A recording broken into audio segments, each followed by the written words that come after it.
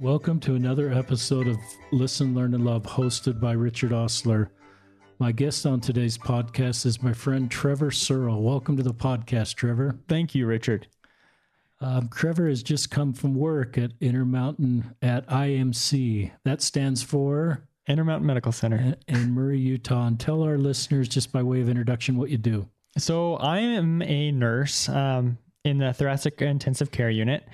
I work mostly with patients who are post-op heart surgeries or vascular surgeries or lung surgeries, anything that opens up the chest. That's my specialty right now. I just started this job back in May, so I'm still fairly new at it. I've been a nurse for about a year and a half now.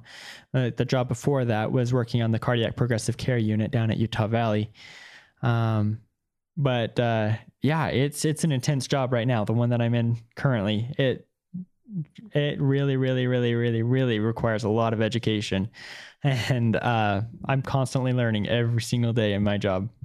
Thank you for what you're doing. That's serving other people, Trevor, and who knows, one day maybe I'll be one of your patients. I hope not, but thanks for all you're doing. And for our listeners, I'll just give an overview. Trevor Searle is in his late 20s. He's a returned missionary served in Washington, D.C. North. He spoke French. He has two younger brothers. Trevor is gay.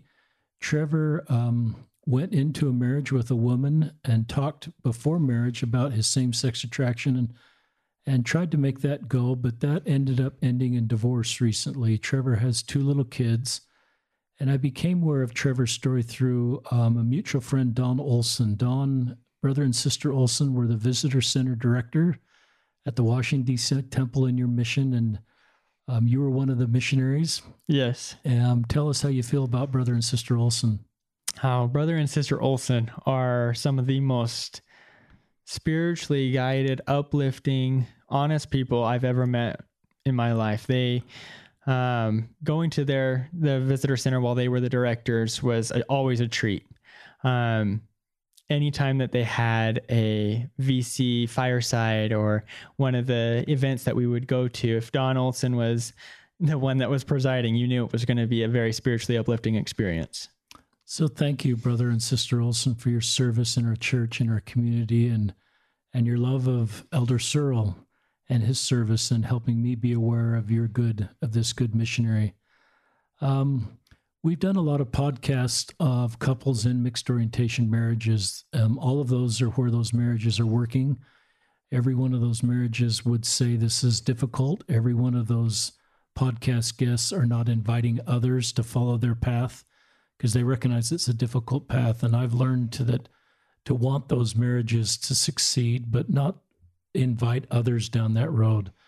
But also some of those marriages, like any marriage, ends in divorce, and that's just the realities. And Trevor's did end in divorce. So someone would say, well, why do a podcast with Trevor?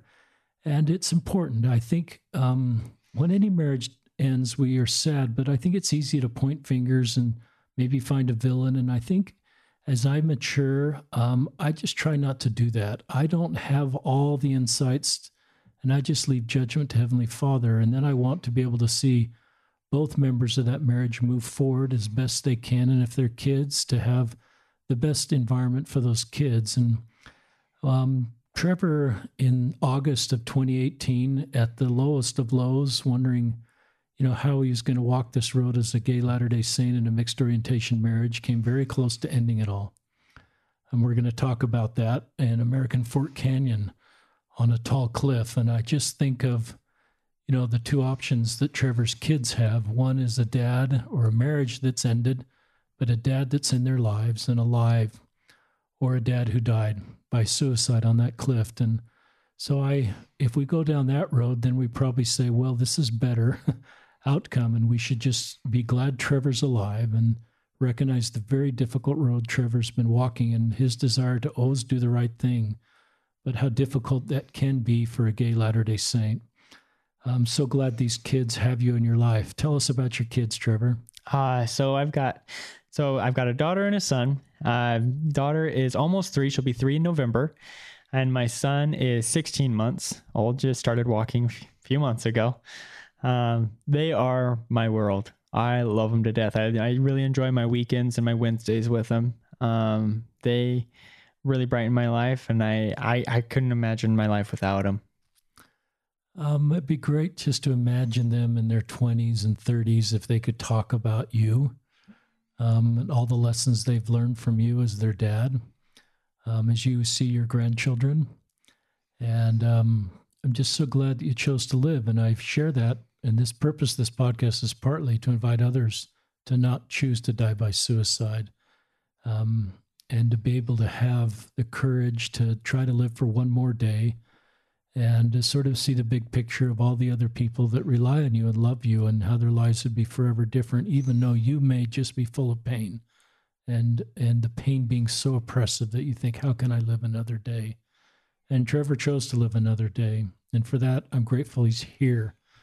I'm grateful for the patients that have Trevor in his life. Tell us about an African patient in particular you're able to connect with in the ICU. Yeah, so I had one patient from Central Africa who we didn't have a translator for in the hospital. And her son spoke French, so I was able to communicate with him in French.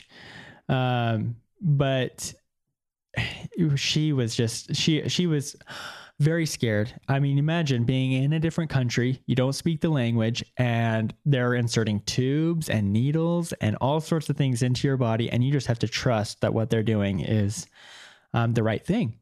Without even knowing there is no way that we could have explained to her what was going on. But because of my mission and the experiences that I had there, I understood a little bit more of the African culture, what they enjoy, their mannerisms.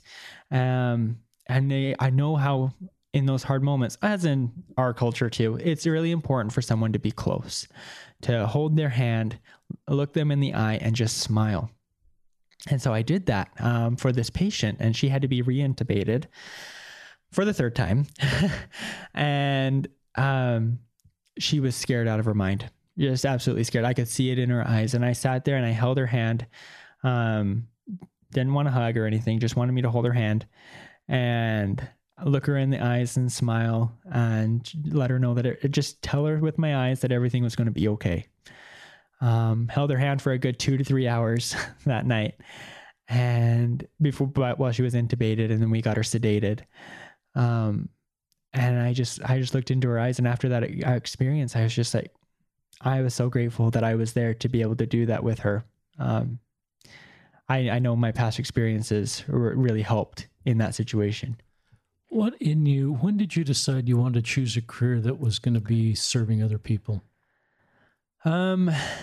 Well, it started, so I got 2 degrees in college. I got a degree in biotechnology and a bachelor's in biotechnology and a bachelor's at nursing in UVU. While I was pursuing my bachelor's in biotechnology, I got a job as a certified nursing assistant. I originally planned on going to medical school. I'm going to be honest here, it was for the money. That's honest. And my mom was like, get a job in the medical field, see if it's really for you.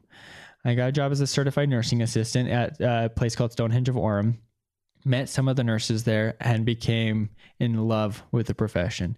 They were very caring, very involved. Whereas I saw the doctors come in, they would be in there for 5 minutes. And granted, their job is very hard. I can't imagine the stresses that doctors go through. But they would go in there, they'd be in there for 5 minutes, didn't really necessarily need a good bedside manner, because they would just write their prescriptions and then go to the next room and do the exact same thing. Whereas the nurse, you're by their side. You're the one that comforts them, the one that really tends to every single one of their needs, not just pills or treatments. You're tending to everything. And I fell in love with that idea that I'd be the one that they look up to when everything's going wrong. I'm the one that they look to for answers. And so I went and got my bachelor's in nursing. And I hope our listeners, I wish you could see Trevor's face, because it's just full of joy when he talks about, here's somebody that loves to do what he does. I think you're on long shifts, 12 hours. 13 hours. And you're just coming off a 13-hour shift. I am just coming off of a 13-hour shift. I don't have any caffeine for you, and it's late at night. But I can tell in your eyes just how much you love this, and thank you for what you're doing. And I just recognize that our world would be worse off without you. And I know you know that, but it was probably hard to see that in American Fort Canyon on that really dark day. I know you came out to a lot of bishops and a lot of church leaders. You're in your mid-20s now, and I think you started to come out in your teens. Mm-hmm. High school. What advice would you have for bishops? As I interview people, some of those conversations are pretty painful because our church leaders, just like me, didn't have the tools to help our LGBTQ members. And I don't mean I didn't have the tools to create new doctrine, but just within our doctrine, I sometimes added to the burdens or potentially did. Any thoughts on what we can do better, advice you have for local leaders? Yeah. So like you said, I met with a lot of bishops and stake presidents. And each one of them had a different personality that they were working with. The very first bishop that I came out to, I'm going to go out and just say he probably didn't do it completely right. He was very loving, very loving. I respect the man very much. And he did the best that he could with the knowledge that he had and the perspective that he had at the time. So when I went up to him, this was my first time ever coming out. I hadn't even mentioned to anybody that I had same-sex attraction. Yeah, this was my first time. I actually went to the first counselor first. And I said, I don't know if I can go to the temple and do baptism for the dead because I have same-sex attraction. And the first counselor looked at me and said, well, that's an issue for the bishop. I bet he loves saying that. He's like, I don't want to get involved. So I went to the bishop and I talked to him and I mentioned that I had same-sex attraction and was trying to deal with it. I found myself specifically attracted to one individual at my high school, and I was trying to cope with that because I kept telling myself, no, this is wrong. No, this is evil. And so I went to this bishop and he told me, he said, now, Trevor, you know what the prophets and the apostles have said about same-sex attraction. You know what they've said about homosexuality. And if you don't know what they've said, here are some resources. And he gave me a few resources to look at, and one including Miracle of Forgiveness by President Kimball. And then he said, now, Trevor, there's no place for homosexuality in the plan of salvation. It just doesn't exist in God's plan of happiness. And he's like, and you're very aware of this. Now, in order to lessen this, in order to allow God to work those miracles in you, you have to show God that you want those miracles, that you want them to be lessened. And the best way to do that is by aligning yourself with the gospel, aligning yourself with the teachings of the church. And so he said, Trevor, I know with all my heart that if you were to go home and within the next 2 weeks, read your Book of Mormon, both morning and night, and pray morning and night, that you come back to me at the end of those 2 weeks and you will see that your desires and feelings for the same sex will be less. And so I took up his challenge. I went home, and for the next 2 weeks, I read the Book of Mormon morning and night, and I prayed morning and night that God would help me, that we would lessen this. And came back to him 2 weeks later and said, it's still as strong, if not stronger than before. What's going on? Why didn't it work? And he said, well, Trevor, what were your intentions? What were your intentions when you went and prayed and read the Book of Mormon? Were you really trying with full purpose of heart? Did you have your whole heart into it? Did you pray for the Spirit to guide you? What were you praying for? And mentioned to him what I had done, and that I thought that I had tried the best that I could. I thought that I was doing it with real intent. I wasn't trying to be polite about this in any way, shape, or form. I really wanted this gone. I wanted to be normal. And he said, well, Trevor, I'm not sure if you had the right intentions going into praying and reading the Book of Mormon. I'm not sure if you did all that you could during those moments, if you were really grasping for the Spirit. And I remember him saying that he was very loving. And I don't want to say anything bad about him at all, because I do respect him a lot, but, what I took from his conversation was, if I am still having these feelings, if they're not less, it's because I haven't aligned myself with the gospel enough. I haven't done enough.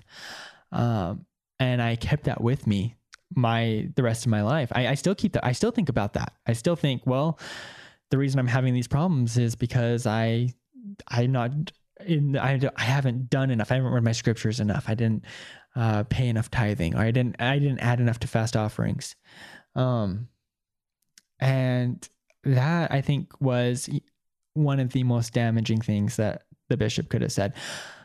I'm not agreeing with what he said there, that it was the right thing to do. I know he meant to do it with the, full purpose of heart to help me realign with the gospel.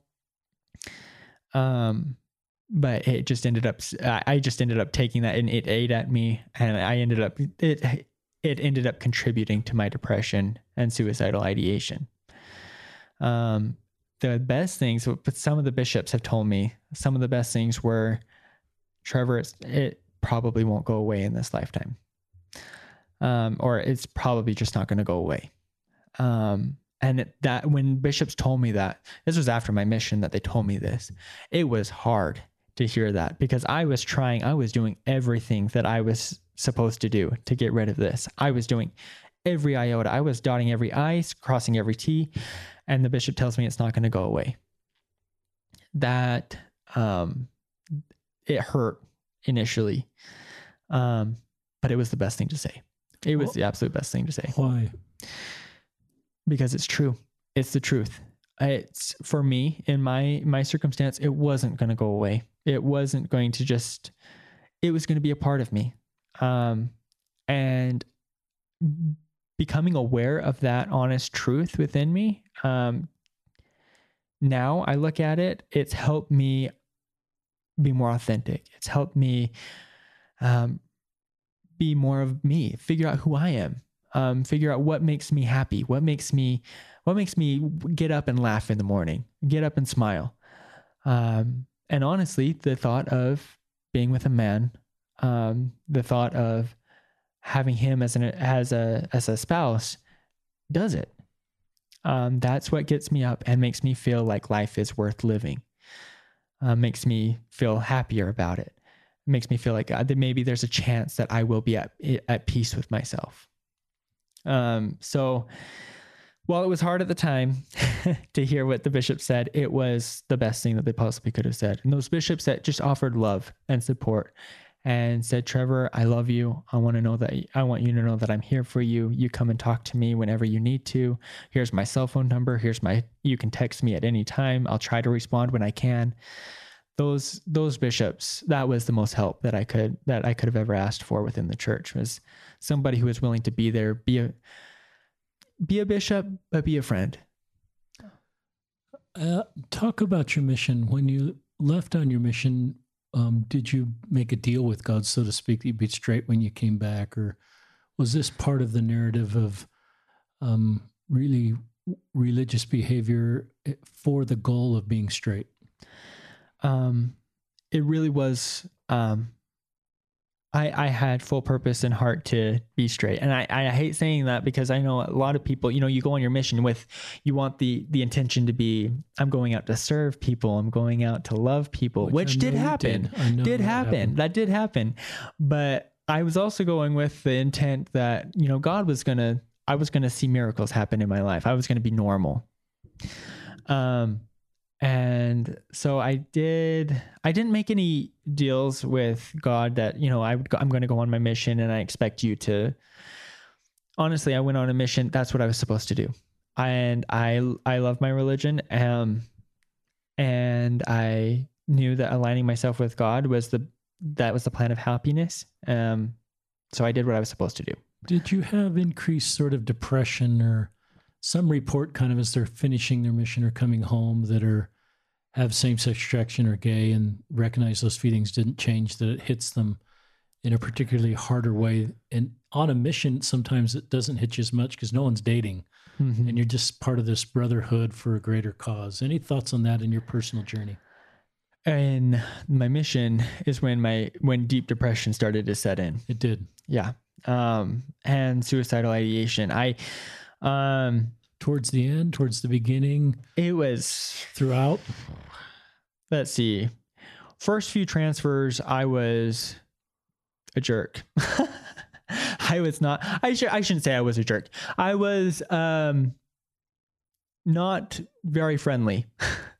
And, so I was just I wasn't letting anything affect me. I was trying not to, at least get 4 transfers in. I mean, I've got companions that would laugh at that, because there was this one time, so it was 3 transfers in, or it was my 4th transfer, in. And I was an English speaking missionary, and they transferred me to a new area, with a newbie English speaking, like American. And I had just come from a French speaking missionary. He was from France, from northern France. And I was just like, well, I don't know how to speak French that well. And I'm pretty sure my American friend here, my companion, doesn't know how to speak French very well. And he turned to me and he was just, I remember one night when we were getting ready for bed, and he said, I'm just so excited to be here and to learn French and to really practice with you guys. And I looked at him and I was like, avec qui, which is like, with who? With who are you going to speak French? And I just remember saying that, and he makes fun of me all the time for this. And I was so snarky. That's honest. I remember that. But my depression started soon after that. I started to, I continued to be attracted to my same gender. I continued to be attracted to even some of my mission, one of my mission companions in particular, but did you talk to your mission president about your same-sex attraction? I didn't talk to my mission president about it. I think that's a sign of weakness. I don't criticize you for that. I just recognize that everybody's got to kind of figure that out. Yeah. Do you think, what % of being depressed was tied into your sexual orientation? 100%, 80% of it? It's kind of hard to answer that, because you can't take that away from you. I would say 80% my sexual orientation, 20% my growing up, my childhood. So that's helpful. Yep. Talk about your, I'm going to bring you home for your mission now, Trevor. Thanks for your service. Thanks for serving a mission. And I hope our listeners recognize that Trevor has stepped away from the church. And we did say a prayer before we went live that the Spirit would be here of just understanding. Trevor's still part of the same human family, and I don't think he's inviting other people to sort of leave the church. He's just saying this is his path right now, and I think a lot of people are supporting Trevor in the sense we're just honoring his journey and want to help him continue to be the best person he could be and make the best decisions and move forward in his life. Now I forgot my question after that preamble. Well, no, I think it's important to kind of illustrate that I definitely don't have a goal of deterring anybody from the church. That's not my purpose. And purpose is just that some people can choose the life that will make them the happiest and most at peace with themselves. If that is, I know the church suggests celibacy or entering into some mixed orientation marriage. If those are very difficult paths. They are hard. But if that is the path that overall that individual feels most at peace, they feel fulfilled, then more power to them. That's their journey. That's their choice. And I am in no way, shape, or form in a position to tell somebody how to live or what would make them happy. It's really thoughtful. Yeah. One of my feelings as I meet with our LGBTQ members is to de-shame them on being LGBTQ, and so when you talk about having an attraction to a high school guy, I think 5 years ago as a YSA bishop, I would have tried to fix that. And I think I would probably be less likely to fix that and say, Trevor, that's just how you're wired. You can't feel shame for that. I'd still invite you to keep the commandments of the church. I'd tell you there's probably no commandment that's been violated just by having a crush on somebody. Everybody has crushes. Mm-hmm. And I don't know if you called it a crush, and so I've always felt like everybody's going to make better decisions if they're going to choose celibacy, a mixed orientation marriage, or a same-sex marriage, they're all going to make better decisions if they're making that from a position of strength, and they're the very best person they can be and at the very best peace with their orientation. And some would say, well, if someone's at peace with their orientation and there's no shame, they're less likely to be on the celibacy road, because they're going to choose what they would claim to be authentic and be in a same-sex relationship. And I'd say maybe, maybe not. I've met some people that are pretty authentic and pretty at peace with who they are, with really owning that part of them with no shame, and it makes it easier to be on the celibacy road. And so that's just a general feeling. And like Trevor's is going pretty slow. I don't think you have a boyfriend right now. Nope. I have gone on a few dates, but. And so talk about your decision to enter into a mixed orientation marriage. So, my ex-wife, so we met in biology at UVU. This was so long ago, and we were in the same group, and and that was, I mean, I had known her. I knew she was single. I knew she was from Denmark, but let's see. So I was feeling a lot of pressure from my family and bishops to start dating, get out there. I hadn't been dating. I had one girlfriend in high school, but that was it. And so I was just like, well, I do have these attractions for men, but maybe that's just because I haven't exposed myself enough to women to really gain that attraction towards them. So, I started thinking, well, who could I ask out on a date? Who could it be? And this girl ended up inviting me to her mission call opening. And so I was driving down there, to her house, and I said to God, I was just like, okay, Heavenly Father, if this is a person you'd like me to date, I'll date her, but only if you send her to the same mission. It's kind of like a cop out. Like if she didn't get called to the same mission, one of the 300 some odd missions, well, that's my sign. It wasn't her. Well, she did end up getting called to the same mission. Wow. And so I was floored. I was like, this is my sign. Okay. That I made a deal with God on my way down there. And he said, this is the way to go. So I've got to do it now. And so I started dating her soon after that. And it was on our third date, or right after we had done our third date, that I told her. Now, is this still before her mission? It was still before her mission. Okay, so before her mission. Still before her mission. We started dating in October. She left for her mission January 1st. Okay. I told her late October, I said, Belle, I just want you to know that I struggle with same-sex attraction. And she said that she knew, that she had seen it in a dream, and that I struggled with same-sex attraction, and that she was okay with it. I said, all right, why are you okay with it? And she said, well, because I know we can work through it. We can, Heavenly Father will bless us. If we continue to live the gospel, Heavenly Father will bless us to make it work. And so I took that, and I was amazed. I was floored. So what kind of, she was so mature, so willing to go into a mixed orientation marriage. At the time, we didn't know what that meant. We didn't know what a mixed orientation marriage meant. And she also made sure that I reassured her, that I told her, no, I definitely want to live the gospel. This is what Heavenly Father wants for us, to be happy, to be man and wife, and have kids and progress in the plan of salvation. I knew this. And so I told her that my testimony was firm, and it was going to stay firm. And so she went on her mission, wrote her faithfully throughout her mission. I became so good at missionary packages. Let me just tell you, I spent buttloads of money on these missionary packages, but I went all out. They need to go in museums. I took pictures of each one.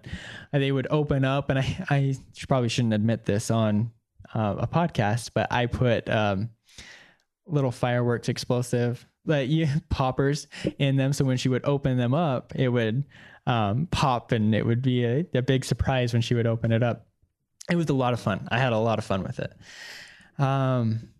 But it's different. It was very easy for me to wait for her on her mission. I didn't have any interest in dating somebody else.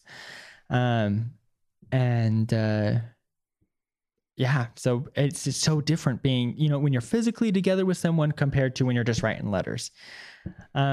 She came home from her mission, and we had talked about marriage while she was on her mission. And I thought what would be good would be, because we were just starting a new school year, would be if I were to get engaged with her in November and then married in the spring, at the end of the spring semester in May. And I remember her parents talking to me, and they said, "No, Trevor, that's you'll end up doing something you'll regret if you wait that long." Little did they know. I'm just kidding. I'm just kidding. But they suggested getting engaged in August and married in November instead. So she came home July. We did end up getting engaged in August and married in November, which is very fast. Very fast is what I'm trying to get at. But she knew the whole time. She was aware with it. We didn't really bring it up. We didn't talk about it. Didn't feel that it was something we needed to talk about. If we were going to talk about anything, it was going to be the gospel. We got married in the Payson Temple. It was a beautiful day in November. And soon after that, we started trying for Abigail. It was, This is 2019. What year were you married in? We were married in 2015.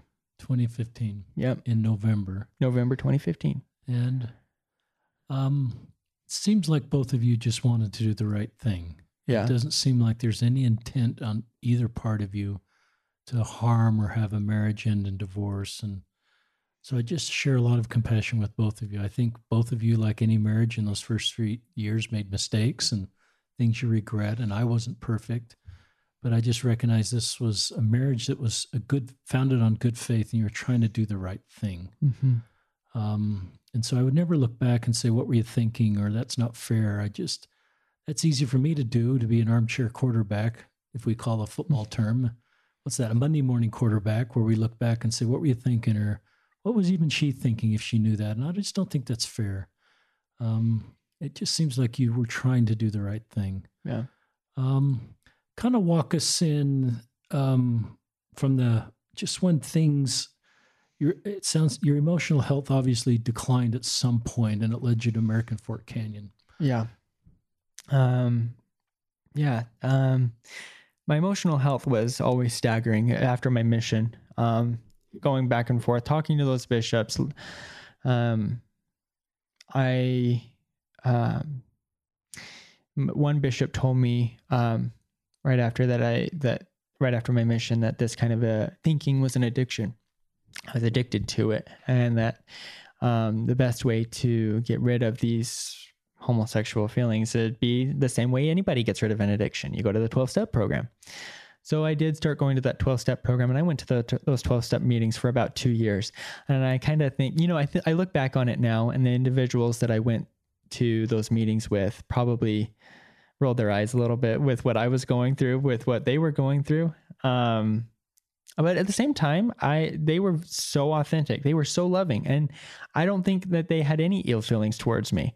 I remember those meetings being some of the most authentic, genuine meetings I've ever been to. I thought, this is what Sunday school needs to be like. Sharing that, being vulnerable in those situations. But you weren't suffering from an addiction. Not that I consider. I don't believe we should compare sexual orientation to an addiction. To me, addictions are things of the world that need to be overcome. I don't think the way you're created, that doesn't take agency off the table, but I just don't think we should compare that with an addiction. Not the one that I would consider. Again, this bishop was loving, and he was trying his best. It sounds like you enjoyed some of the community there. Yeah. Oh, yeah. Those meetings were phenomenal. They were absolutely phenomenal. And I would suggest anybody, whether you have an addiction or not, to go to those meetings, because they are so full of genuine people. That's helpful. Talk about just what led to American Fort Yeah. Canyon. So anyway, I would go to those meetings and I would read my scriptures. I got home. One bishop told me, well, you need more callings. You need to invest yourself more in the church. I had 6 callings at once. At one point, it was so taxing. Oh my gosh.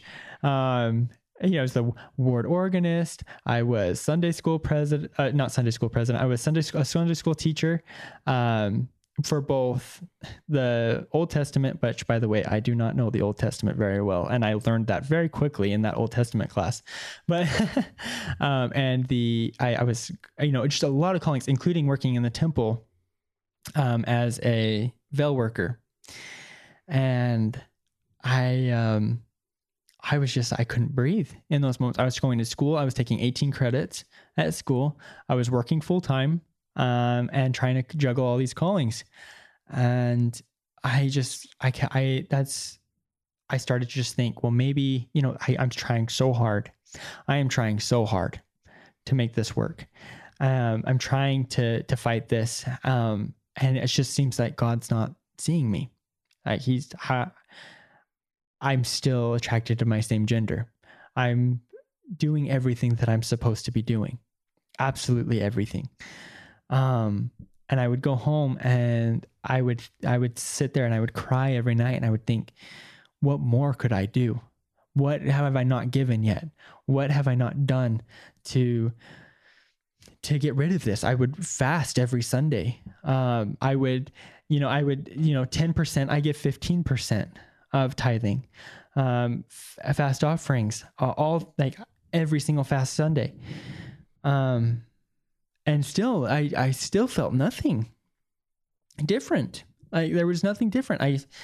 I would cry and think that I would get somewhere, and I would feel at peace. Trevor, it's okay. You're going to, things will change. Things will get better. Things will get better. You just have to hope things will get better. And to me, in my mind, at that point, getting better meant not having the same-sex attraction anymore.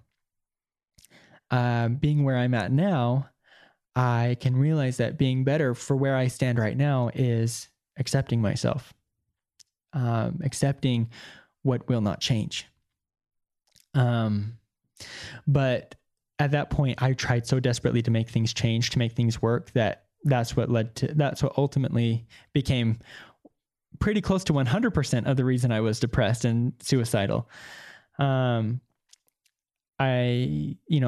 remember, I was trying to find support groups for me specifically, because, as great as Alcoholics Anonymous is, it wasn't dealing with same-sex attraction. So I went online and I found a group called North Star, and I never went to any of their meetings, too scared to go to their meetings. I didn't want the world to know that I was struggling with this. So I just watched a few videos online. Good. And one of the videos that I came to was just a guy, wasn't a leader of this group or anything. He was just suggesting, just wait until you have a kid. Just wait until you see your baby in your hands and you look into their eyes and you can understand the plan of salvation.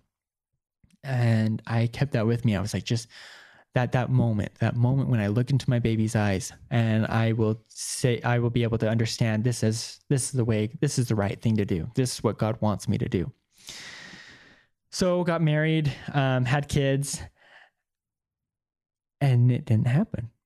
That what I had hoped so great. I mean, I looked into my eyes and I loved my kids. I immediately loved my kids. That parental love, I felt it, but I still didn't feel that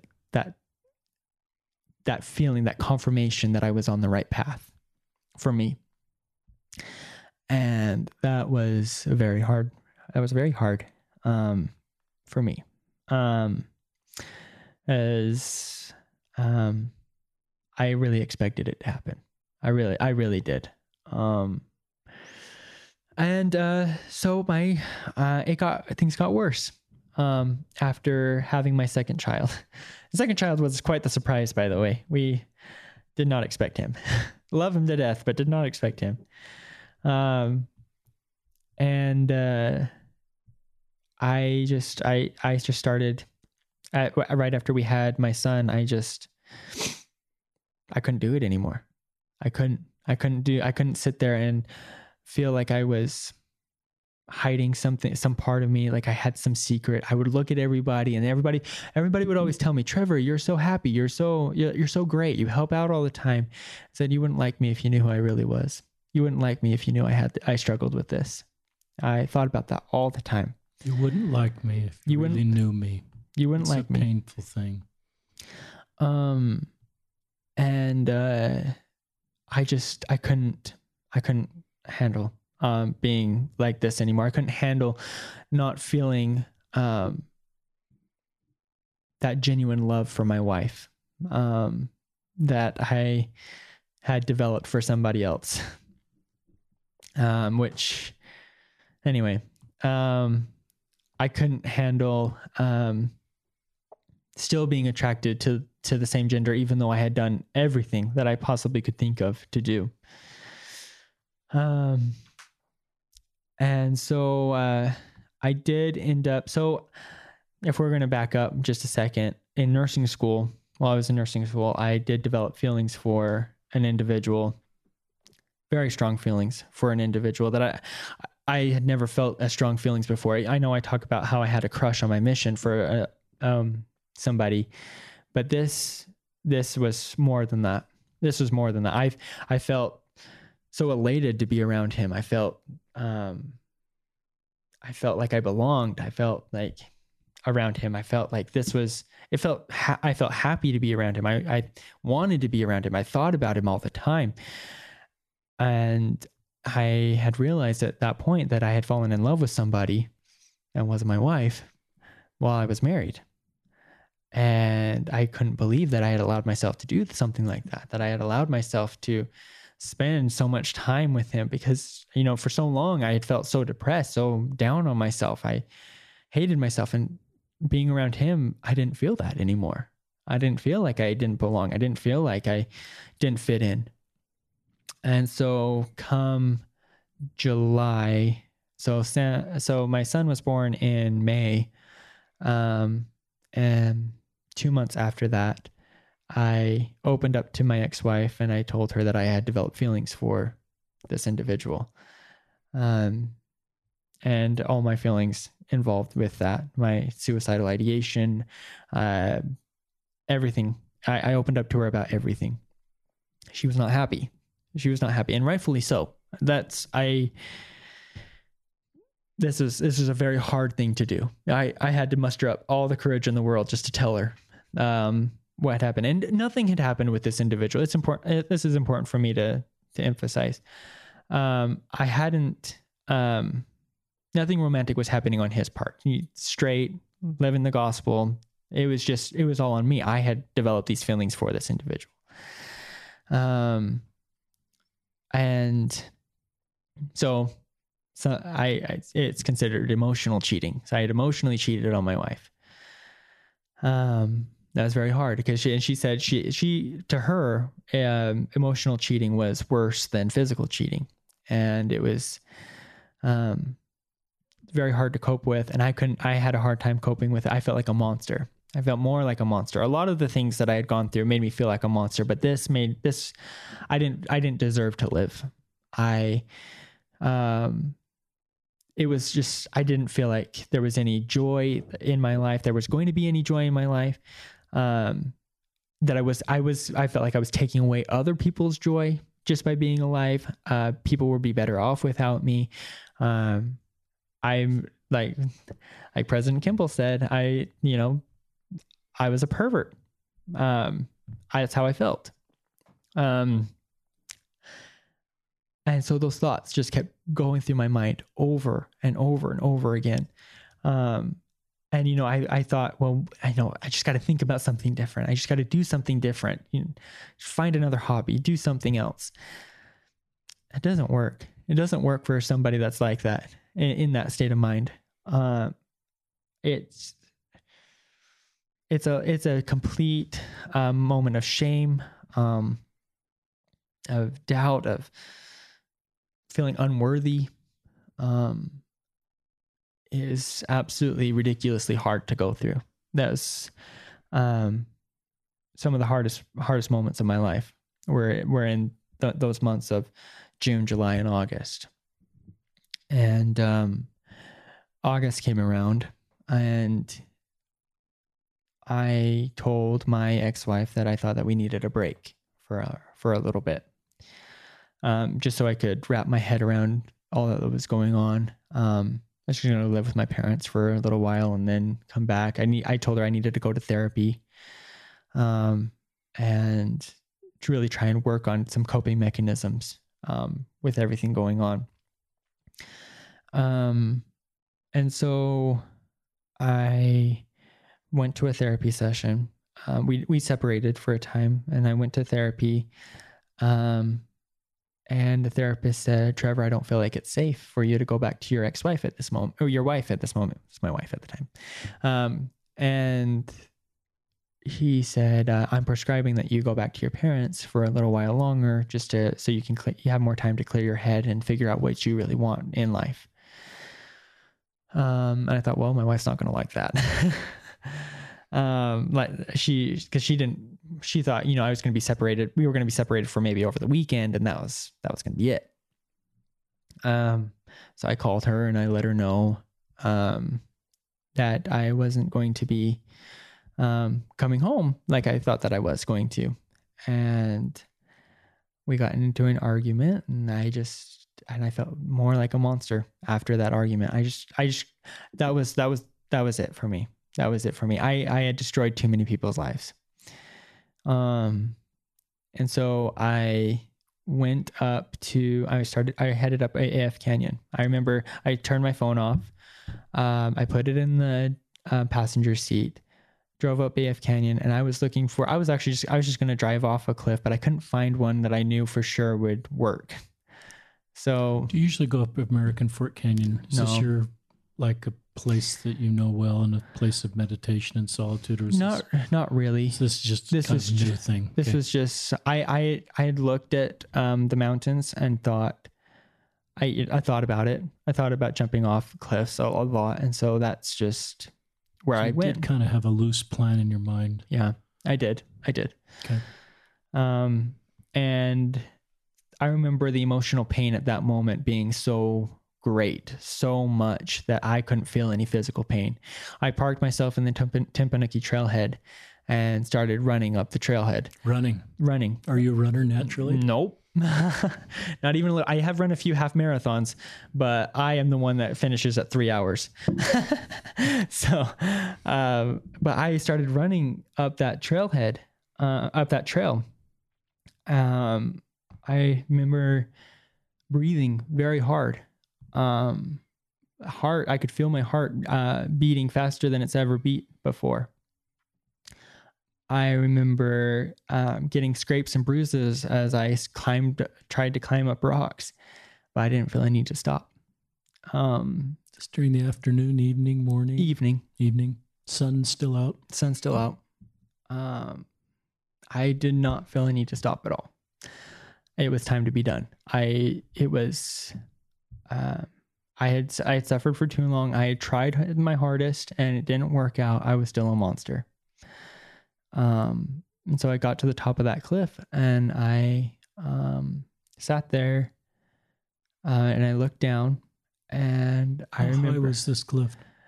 I don't know how many feet it was. I knew it would kill me if I dropped down. Because like I told you, I was looking for the one that I knew for sure it would work. I didn't want to be hurt and live. I wanted it to be over. And so I looked down, and I remember expecting to be scared. I thought, well, maybe I'll get to that cliff and I'll look down and I'll be too scared to do it. I won't go through with it. But I remember looking down, and the bottom actually felt warm and welcoming. It felt like it would all finally be over. I wouldn't have to deal with these emotions anymore. Nobody would have to deal with me anymore.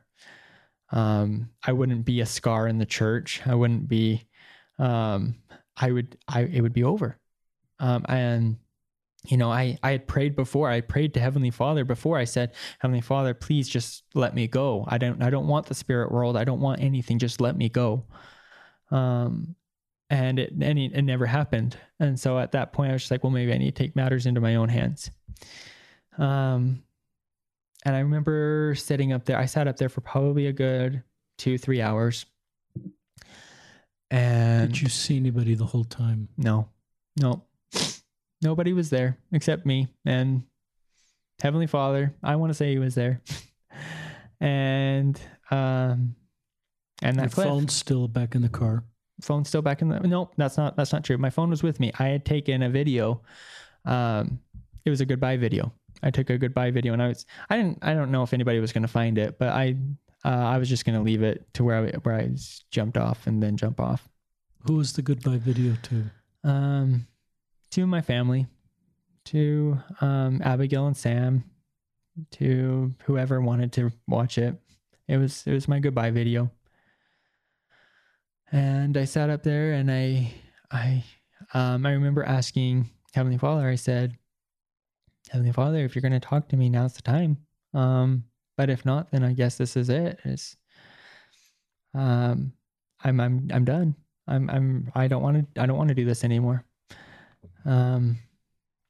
And I didn't start thinking more positively for a while. I was still praying, still trying to figure things out. I was looking at the scenery, trying to figure out if there was anything at all, that would be worth it to stay. And with the way I felt, I didn't think that anything was worth it. I know my kids, but I thought, they don't need a dad that was going to be gay. They don't need a dad that was going to be against what they're learning in the church. They don't need to grow up in a life like that. And then it hit me. It was a small, subtle thought. But it was just, Trevor, it's okay to be who you are. Still have a lot of good to do. And I thought about that, and I thought, what? And I kept repeating it in my mind, Trevor, it's okay. It's okay to be who you are. It's okay to accept you. And I kept repeating that, and I kept thinking, what does that mean? Why would I be thinking that now, after having all of these thoughts that I can't live this way, that this way of living is not the right thing to do for me? Why would I be thinking that it's okay to be who I am now? Why? I do believe that it was divine inspiration, that Heavenly Father was trying to talk to me. But even if it wasn't Heavenly Father, even if it was my heart that was speaking to me, I'm glad it did.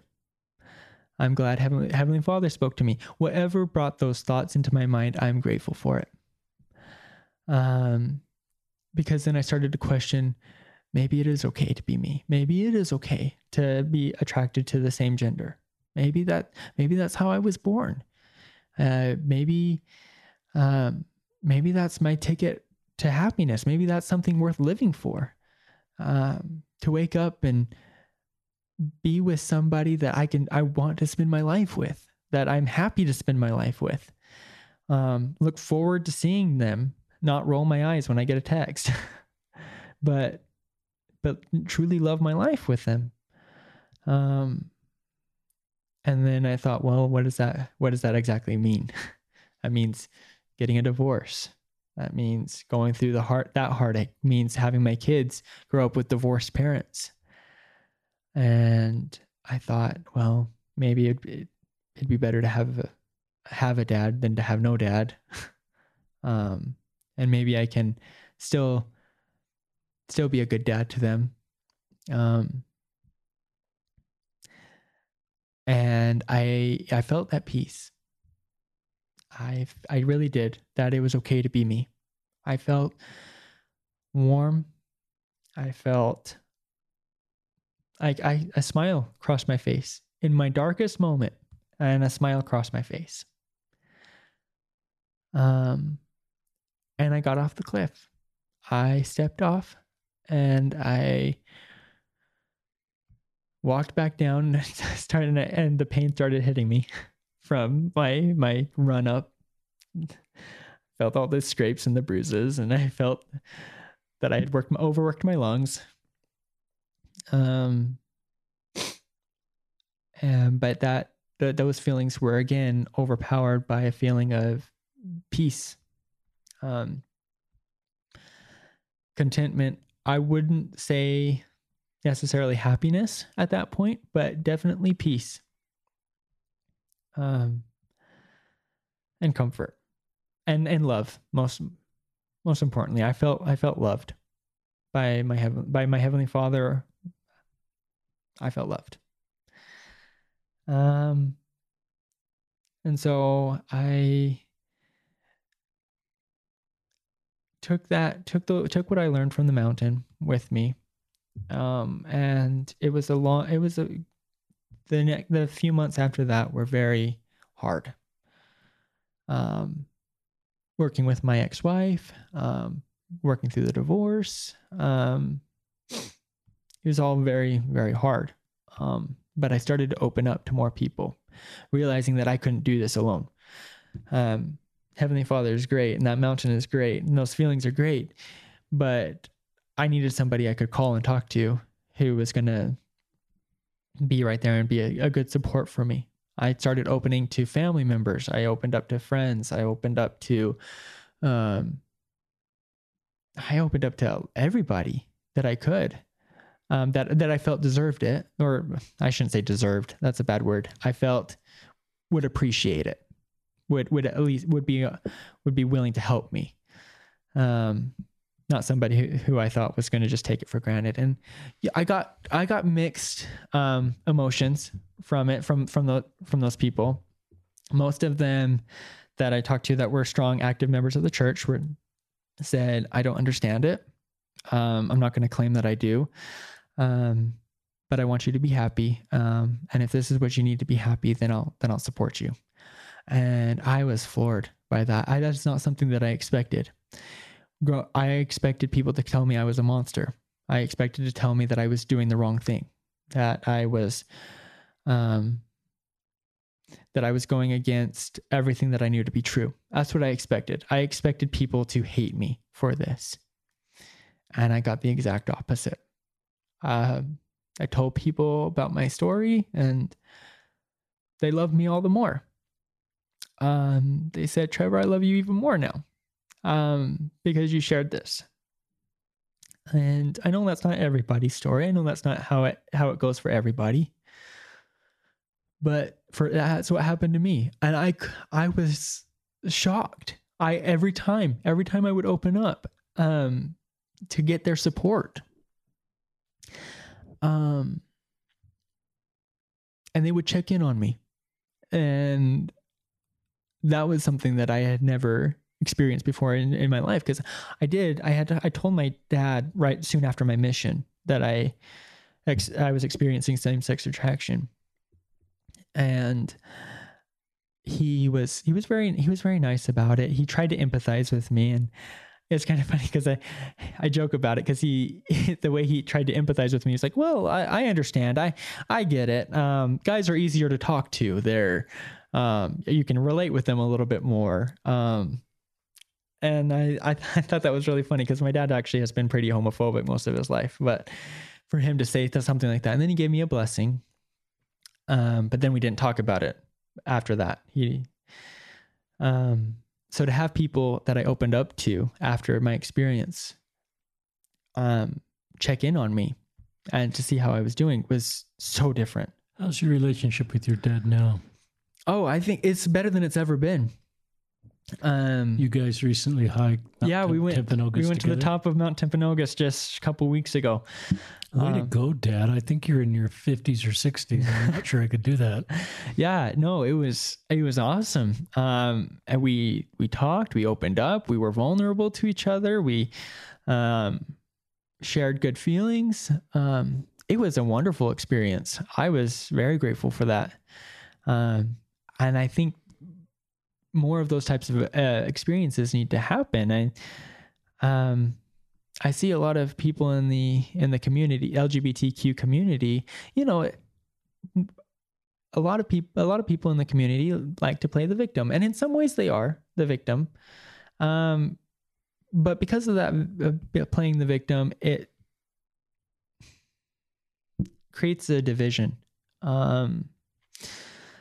And there's some resentment that can happen between you and the LGBTQ person and whomever they feel are the perpetrators. And I see that a lot with family members. Either the family members hate the LGBTQ family member, or the LGBTQ family member is upset with the others. But creating positive experiences helps open up that we're just normal people. We're just trying to live our lives. We're doing just like everybody else, trying to be happy, trying to make this life work. And you've got a good relationship with your mother, Leanne. Oh, yeah. I think I noticed she shared your Facebook post. And yeah. She's awesome. We like to go out to lunch together, and since opening up to her about all of this, we've become closer as well. It's amazing what being vulnerable and being willing to share our stories. It's amazing just what power that has. Instead of trying to create a facade that we're all just perfect. It's not true. It's not true. We can be vulnerable. My mother sent me this quote. She's an LDS mother, and she talks about the role of Satan. And our listeners may or may not agree with this, but this is her comment. I don't believe Satan's work is to deceive people into being LGBTQ. Instead, Satan takes these precious children of God and tells them they are worthless. He tells them there's no place for them. He tells them God no longer loves them. He resides in their shame. Satan also resides in our fears, knowing that our fears will hinder our ability to truly love. His goal is to tear family apart and drive people away.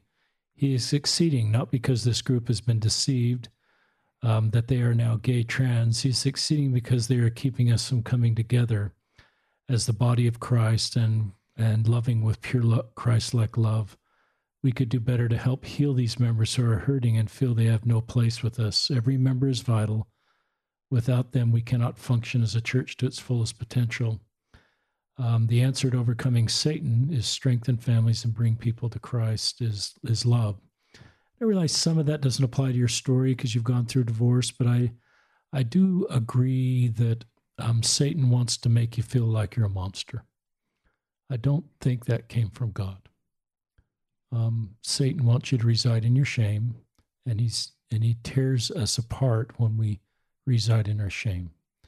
So I believe Satan really wants to destroy us, but sometimes I recognize, not for your fault, but culturally what we've done to you and the message you've heard and how you feel about yourself. No one should feel they are a monster, and I recognize that's how you felt, as you so bravely shared on this podcast, Trevor. But I love the personal revelation you got, and I just honor that. And I love the general responses you've gotten from your parents, from family, and from friends. I love the empathy. We don't understand, but, if that's the road you choose, you have our support. And just that then people love you for who Trevor is. You don't have to be something you're not. Any more thoughts on that? Yeah. I look at it and all that I had gone through, trying so hard and trying to love the way that I just wasn't built to love. I think love is God is love. God is love. That is what we hear all the time.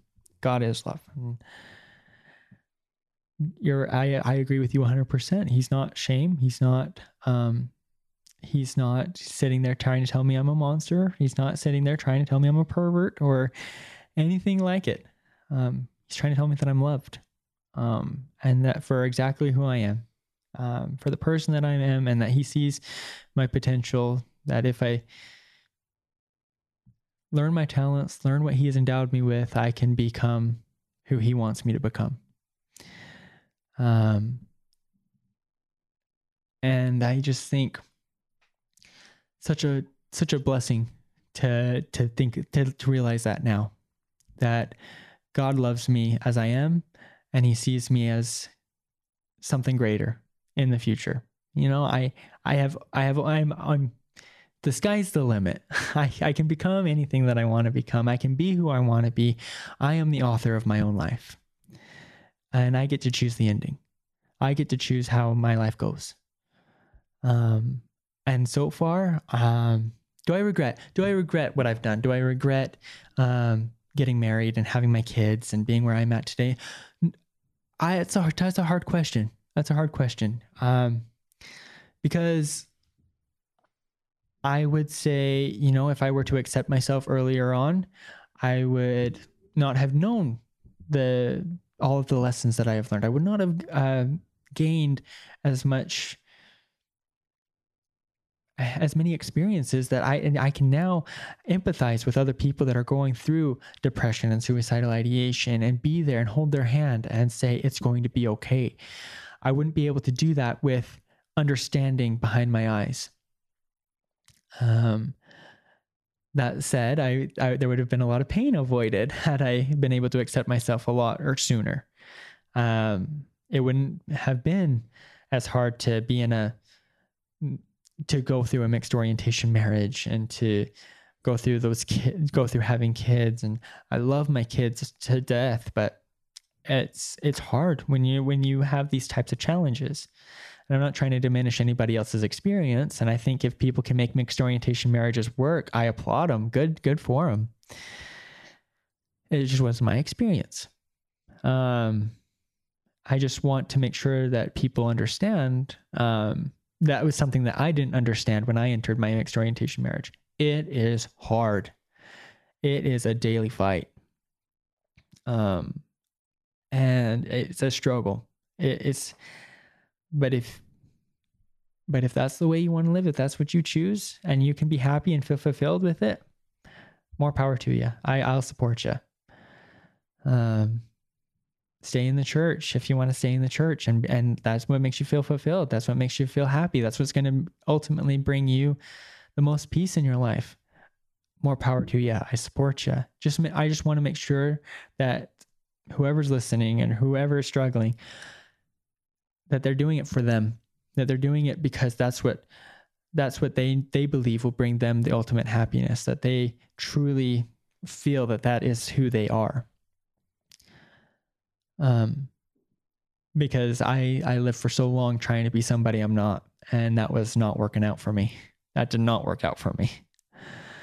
And I'm so grateful to be at where I'm at now. I can't tell you where I don't cry anymore when I go to sleep. I go to sleep and I think about my job. I think about the stresses of my job. I think about what I've got to, I've got to do the CCRN exam. I think about, I should go play piano a little bit more. I need to go write another song. Or, I think about my kids. I don't think about me being a monster. I don't think about that I don't deserve to live. I think about normal things because I've accepted, and I'm coming to accept me and to love me and to figure out what makes Trevor. Instead of trying to live my life based off of other people's statements. I'm not going to live I don't want to live my life for somebody else anymore. I want to live my life for me. And that's where I found most peace. Why did you do that Facebook post? So, I'm really glad you did. But this summer of 2019, roughly a year after you didn't die by suicide, you did a Facebook post, and there's even a picture of a cliff. It's the cliff. The cliff. It's a big cliff. Yeah. I thought the Facebook post was great. Why did you do that? First off, there's power. There's power in healing and sharing our stories, and being able to share that helped me kind of gather my thoughts and realize all that I have learned in this scenario and in my life. But also to let people know that we're hiding like me, that we're trying to fight a struggle that they didn't want anybody else to see that they're not alone. I've been there. I know what it's like, and there are many of us that go through this, that are struggling currently. And to bring awareness to those that don't really understand what people in the LGBTQ community go through. And granted, I don't think my post it just relates to the LGBTQ community. I think it relates to people with depression and suicidal ideation, people who are going through hard times. Everyone experiences some snippet of my post. And I think it helps many of those people, but mostly it helps kind of bring an understanding. Were you surprised to the reaction of the post? Because I read through the post. It was shared. There were so many comments. There was just an incredible amount of love and support. Did that surprise you? I was very surprised. I was floored. The outpouring of love, not a single negative comment. I think there was one comment where it talked about, well, it was pretty clear in the Bible. It's pretty black and white. And I just thought, well, if that's, I don't agree, but if that's the way you want to be, if that's the way you believe, that okay. I love you all the more for it. Thank you for sharing. But other than that, it's been mostly positive. And I've been so grateful for that. So grateful. I've received a lot of private messages because a lot of people aren't going to open up in the public forum. And there have been a few private messages where I was like, oh, okay. But there have been other private messages where I was so grateful that I posted what I did. I don't want to out anybody or say anything that would, but there were some individuals that said that they were going to commit suicide later that month, but they're not going to do it anymore. Good. Because they read my post and they have a little bit more hope that life is worth living. I had one individual that said that he struggled so much, that he went up the same canyon, and did something that he was about to do something that he regrets, that he would have regretted, but decided not to, and came down and read my post, and that he feels like every single one of them have said they feel more hope. They feel like maybe happiness is still in reach. And I think that's what people in my situation just want to know. That happiness is in reach. There is happiness. There is hope to be had. There is a light at the end of the tunnel. It's not going to stay dark forever. But when you're in those moments, it's hard to see that. It's hard to realize that. I'm just touched by what you're sharing with us, Trevor, and I think our listeners are too. It takes a lot of courage to write about it, to share this, to bring us up on that cliff, to understand how you're feeling, to use the own words out loud.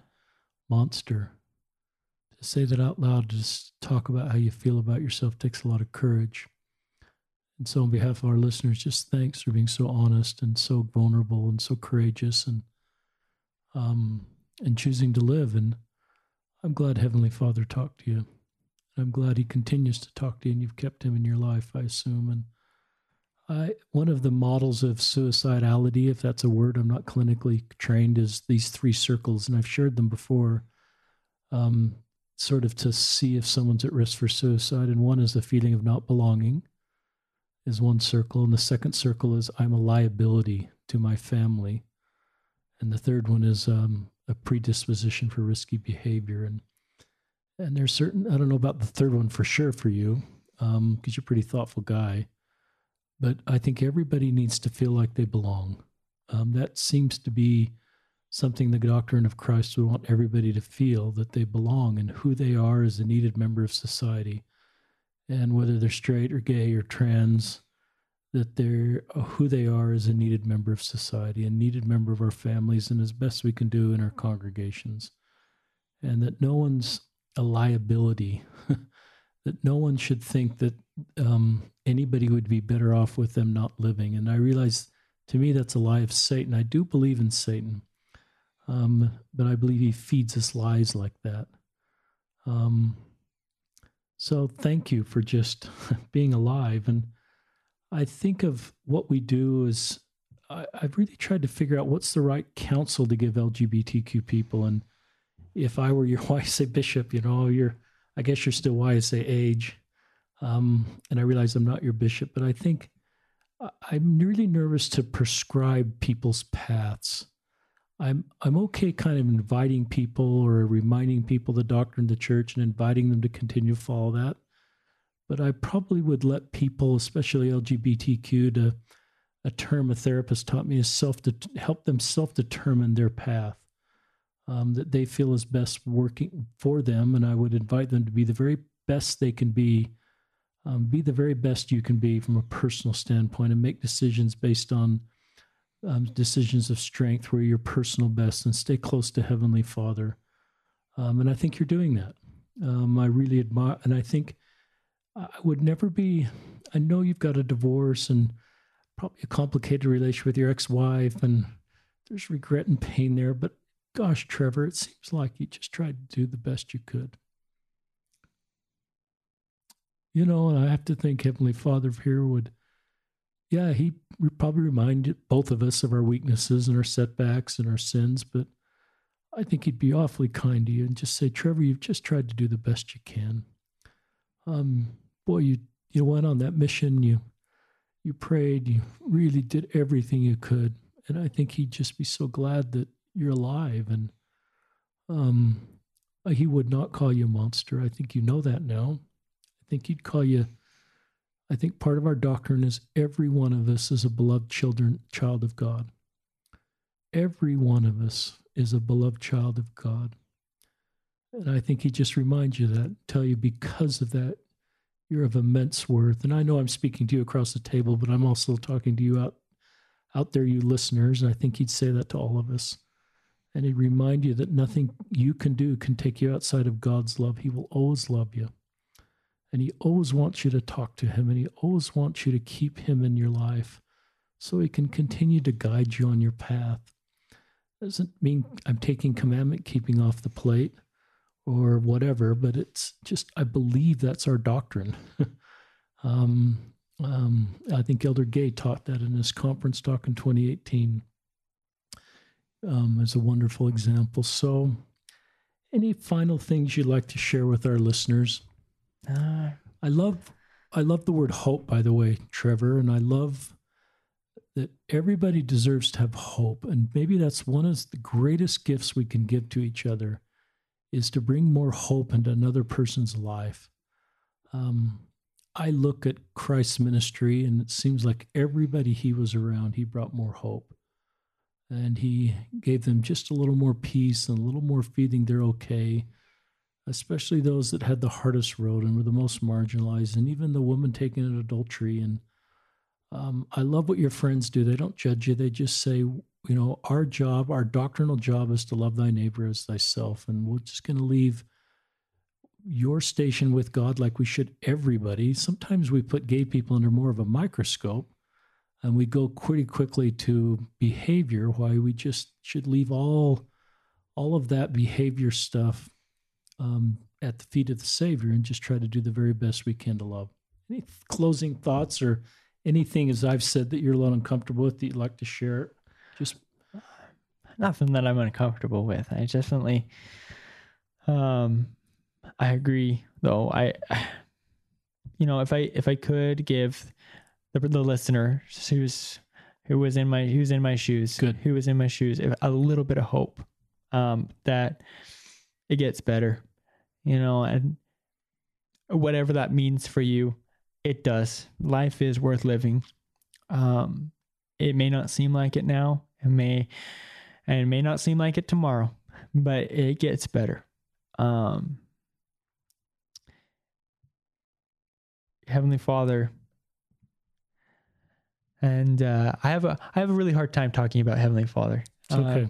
Because I feel a real personal connection with him, and I definitely don't want to disgrace his name in any way, shape, or form, but or to take his place and say this is what Heavenly Father wants for you. But I do believe that Heavenly Father wants us to feel loved and feel hope and feel that life is worth living. I do not feel that it was Heavenly Father that brought me up to that cliff. Or maybe it was, so that I could hear those words. Either way, to anybody who's listening, I'm going to give the same advice. I gave it on my post, but I'm going to do it. I'm going to say it to everybody else. It's okay to be who you are.